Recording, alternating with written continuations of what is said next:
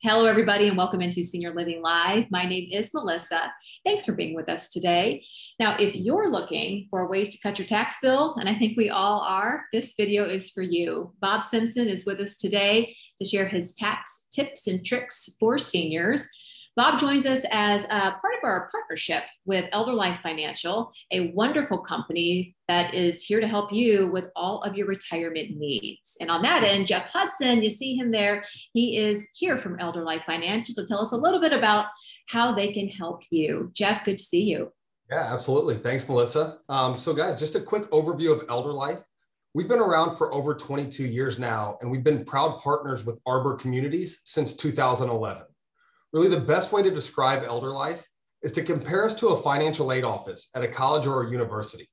We're a one-stop shop to help families build a long-term game plan to pay for their Arbor community. So in a single phone call, we're going to help with veterans benefits, understanding insurance policies, such as long-term care insurance or life insurance policies. We can connect families to local senior-focused real estate agents to not only help with the sale of their home, but to build a transition plan for that move into an Arbor community. We educate families on potential tax deductions, as you're going to hear from Bob in just a second. And we specialize in a short-term bridge loan so a senior can move in immediately to an Arbor community while they're waiting for other resources to begin. So I'm going to go ahead and step aside and let the tax guru, Bob Simpson, take over and really explain how tax deductions can reduce your cost of senior living. Bob, you want to give a quick introduction of yourself? Good afternoon, and my name is Bob Simpson. I'm a CPA in the Philadelphia area, and my firm is Brinker Simpson and Company. We're a full-service CPA firm. Been in business for 35 years. Have a staff of about 55 to 60 people now, and we specialize, I guess, in individual and small business tax planning. We have a robust audit, financial statement department, valuation team, and outsourced accounting department. And we're in fraud forensics and litigation support. That's a lot of great stuff. And you know, we talk about taxes, and I'm not a big fan of taxes. I know a lot of people are not fans of taxes, but you guys love it, and we love that, and that's why you're here to help. That's why we're talking to you today, to get all of these wonderful tips and tricks from the pros like yourself. So tell us a little bit about the standard tax deduction, specifically as it relates to seniors. How old do you have to be to get it, and how much are we talking here, Bob? Sure. So the standard tax deduction was enhanced a few years ago as part of the administration's tax simplification plan. And they simply really doubled the standard deduction to make it simpler for more people, including many seniors, to file their tax return without having to itemize their deductions. So for 2022, if you are married, filing a joint return, and both you and your spouse are over 65, the standard deduction is $28,700, which simply means the first $28,700 of income you have will be tax-free. Great. Yeah, that's pretty simple. I like that. And I like that there's very specific numbers so people can work with that, right? So it goes up every year, right? Yeah. Oh, exactly. Yeah. So another deduction, you know, that I personally was not aware of until I started preparing for this interview was, you know, Medicare premiums. Tell us how that works. So Medicare is a health insurance plan for seniors subsidized by the government. So it acts just like any other health insurance deduction, which would be included with all of your medical expenses in a total amount that has to exceed 7.5% of your adjusted gross income in order to be deductible. If it does exceed that amount, that excess would then be added to your other personal deductions, which include your state and local real estate taxes, your mortgage interest, if there is a mortgage, and your charitable gift giving. Those numbers then would be compared to the standard deduction of $28,700 that we just spoke about. And if that total exceeds the 28,000, you get the higher number. Gotcha. So it's like building blocks. We're building off that standard deduction. That's great. And again, numbers that people can work with, right? So, okay, pension, right? When people, hopefully when they retire, if they got lucky with the career that they had or the job that they had, they've got a pension. So how can seniors who are taking a pension avoid taking a big hit on payouts? Yeah, so that's a very common question because pension amounts, IRA amounts, 401k withdrawals have all risen due to some significant returns in the investment markets, at least up until this year. Things have turned around a little bit. But even though there's a lot of capital gain inside your pension account, when you make the withdrawal from your pension, you have to pay tax as ordinary income. So it gets added as ordinary income and you pay the higher tax rates. That would be your pension from work. That would be your IRAs, your annuities, and your 401k accounts.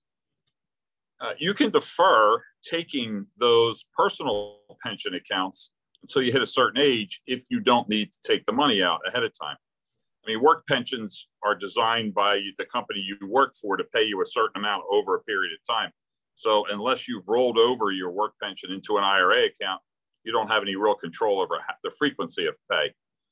Once you hit age 72, and this age was moved up from 70 and a half a couple of years ago, you're required to take what they call a minimum distribution from all of your managed retirement accounts, 401k and regular IRA accounts. You're able to defer the withdrawals and the taxes that go with that withdrawal until you hit that age 72. The age may rise as people tend to work longer. It did rise by 2 years a couple of years ago, and there is talk in Congress right now about increasing that from 72 to 74, where you're mandated to take the retirement money out. One tax savings that certain of my clients use with retirement money is the ability to take retirement money and contribute it directly to a charity if you're so inclined. So you can do this up to $100,000 a year if you've reached age 70 and a half. Now 70 and a half, you're not required to take money out of your retirement account. You're still not required until 72, but you can use this tool if you're looking to contribute to charity. So the money would go direct from your IRA, let's say, to a qualified charitable organization, and you don't pay tax on that money since it goes direct and you don't put your hands on it. So that's one way, again, up to 100,000 that you could take out tax-free income, use it for a charitable event and pay no tax on it. Gotcha. Yeah. So the ages we're looking at 70 and a half for the charitable donation, 72 Correct. to not be penalized for taking for not taking anything out of your pension or your 401k. Yeah. And one point is that if you miss your required distribution, there is an excise tax on the amount that was missed, and that's a 50% tax. So you have to make sure that when you're at age 72 that you are speaking to your investment people and you're ready to make that withdrawal, because that tax, that excise tax is very expensive. Wow. Yes, it is. Yeah. That is shocking. Yeah. Thank you for passing that along. And I know people who are watching coming near that age, coming up close to that age, or if they didn't know that before, they're very happy to know that now. So Bob, as we get a little closer to winding down our interview, are there any not so well-known tax breaks for seniors? There's some things that can be done with proper planning, gifting of assets and gifting of wealth, creating some trusts that can lead to lower taxes that many seniors will take advantage of. There are some sophisticated avenues to be explored and planned not only with the CPA, but with your estate planning attorney, who can then draft documents to legalize everything. Outright gifting and the limits there are very significant right now, can shift assets and any corresponding taxes with those assets to younger generations. Trust that you set up can do the same thing. They can also be good estate planning tools if your assets are at the estate tax level. Right now, if a couple were to pass away, it's about $23 million of assets that would pass free of federal tax. Now that will sunset in 2025, and it has been an issue that the Biden administration has looked at often to try to bring that number down. So, but for right now, it's still about $23 million. If you're under that, you really don't have a reason to plan any estate taxes. There's some low income tax credits for people that are on the other side of the spectrum with lower income. So if your incomes don't hit certain levels, there are tax credits available that would reduce your tax. One of one thing that many of my clients would take advantage of is if they're taking the required minimum distributions out and they don't need the money monthly, they'll wait until December and take one lump sum payment out. And then on that payment, they'll have all of the taxes withheld that they would need for the entire year. So in December, they take a payment, they pay all of their taxes. The government treats that tax withholding as if it had occurred all year long. So you've been able to keep that money for the entire year.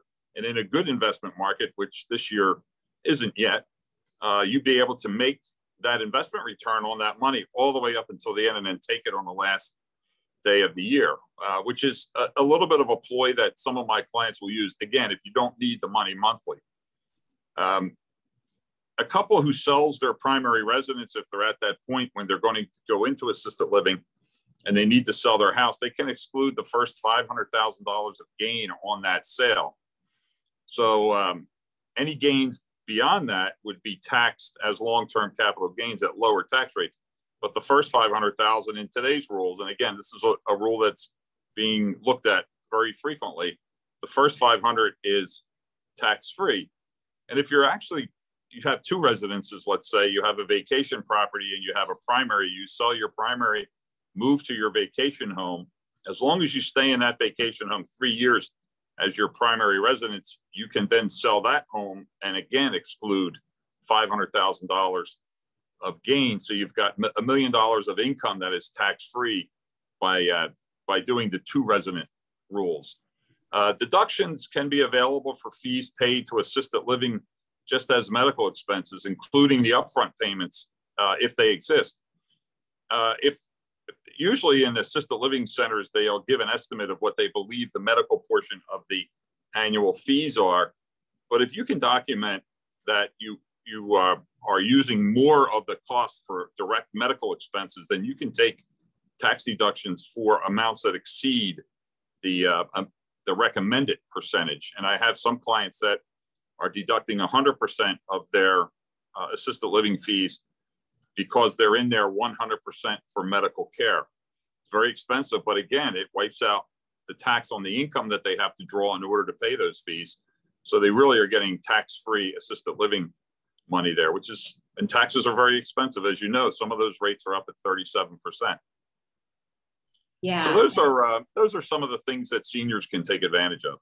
You know, we've been doing this for a couple of years now, and you just rattled off the top of your head many tax breaks that I was not aware of and have not heard of yet. So I hope that our viewers out there appreciate that and are jotting this down immediately, especially before some of those changes potentially take shape over the next couple of years. Bob, fantastic stuff. So as we wind down, right, if someone has additional information about your services or they've watched this and says, I need this guy to help me, how can they get in touch with you? Well, the best way is by email, which is rsimpson@brinkersimpson.com. Our office phone number is available for everybody. It's 610-544-5900, or check us out on the web at www.brinkersimpson.com. Everybody seems to find me, so any way works. Perfect. And you can help anybody. We have viewers from around the country. Is that right? Correct. Now, there are some states that treat medical deductions and senior taxes differently than other states. For instance, Pennsylvania is a great state to retire in because they don't tax retirement income, nor do they tax Social Security benefits. So it's a great state to retire in. However, Pennsylvania has a death tax. So they do tax your estate that many states don't tax. So they say that Pennsylvania is a great state to retire in, but if you feel like you're ready to die, you got to get to Florida because Florida has no death tax. So, but yeah, we do work with clients all over the country, and we do know the rules in their specific states because they are different in every state. Yeah, and this is why someone would call you in the first place, because I have to imagine very few people know the ins and outs the way you do, and you've been dealing with it and working with it and in it for so long. Bob, fantastic information, wonderful information, and we really do truly appreciate you taking the time out to share your knowledge. Not a problem. Always happy to help. Yeah, thank you so much. What a wonderful video. Now, if you found this video with Bob informative, I encourage you to head on over to our website, www.seniorlivinglive.com. We've got more videos just like this one, all about senior living. We thank you so much for being a part of Senior Living Live. Have a great day, everybody.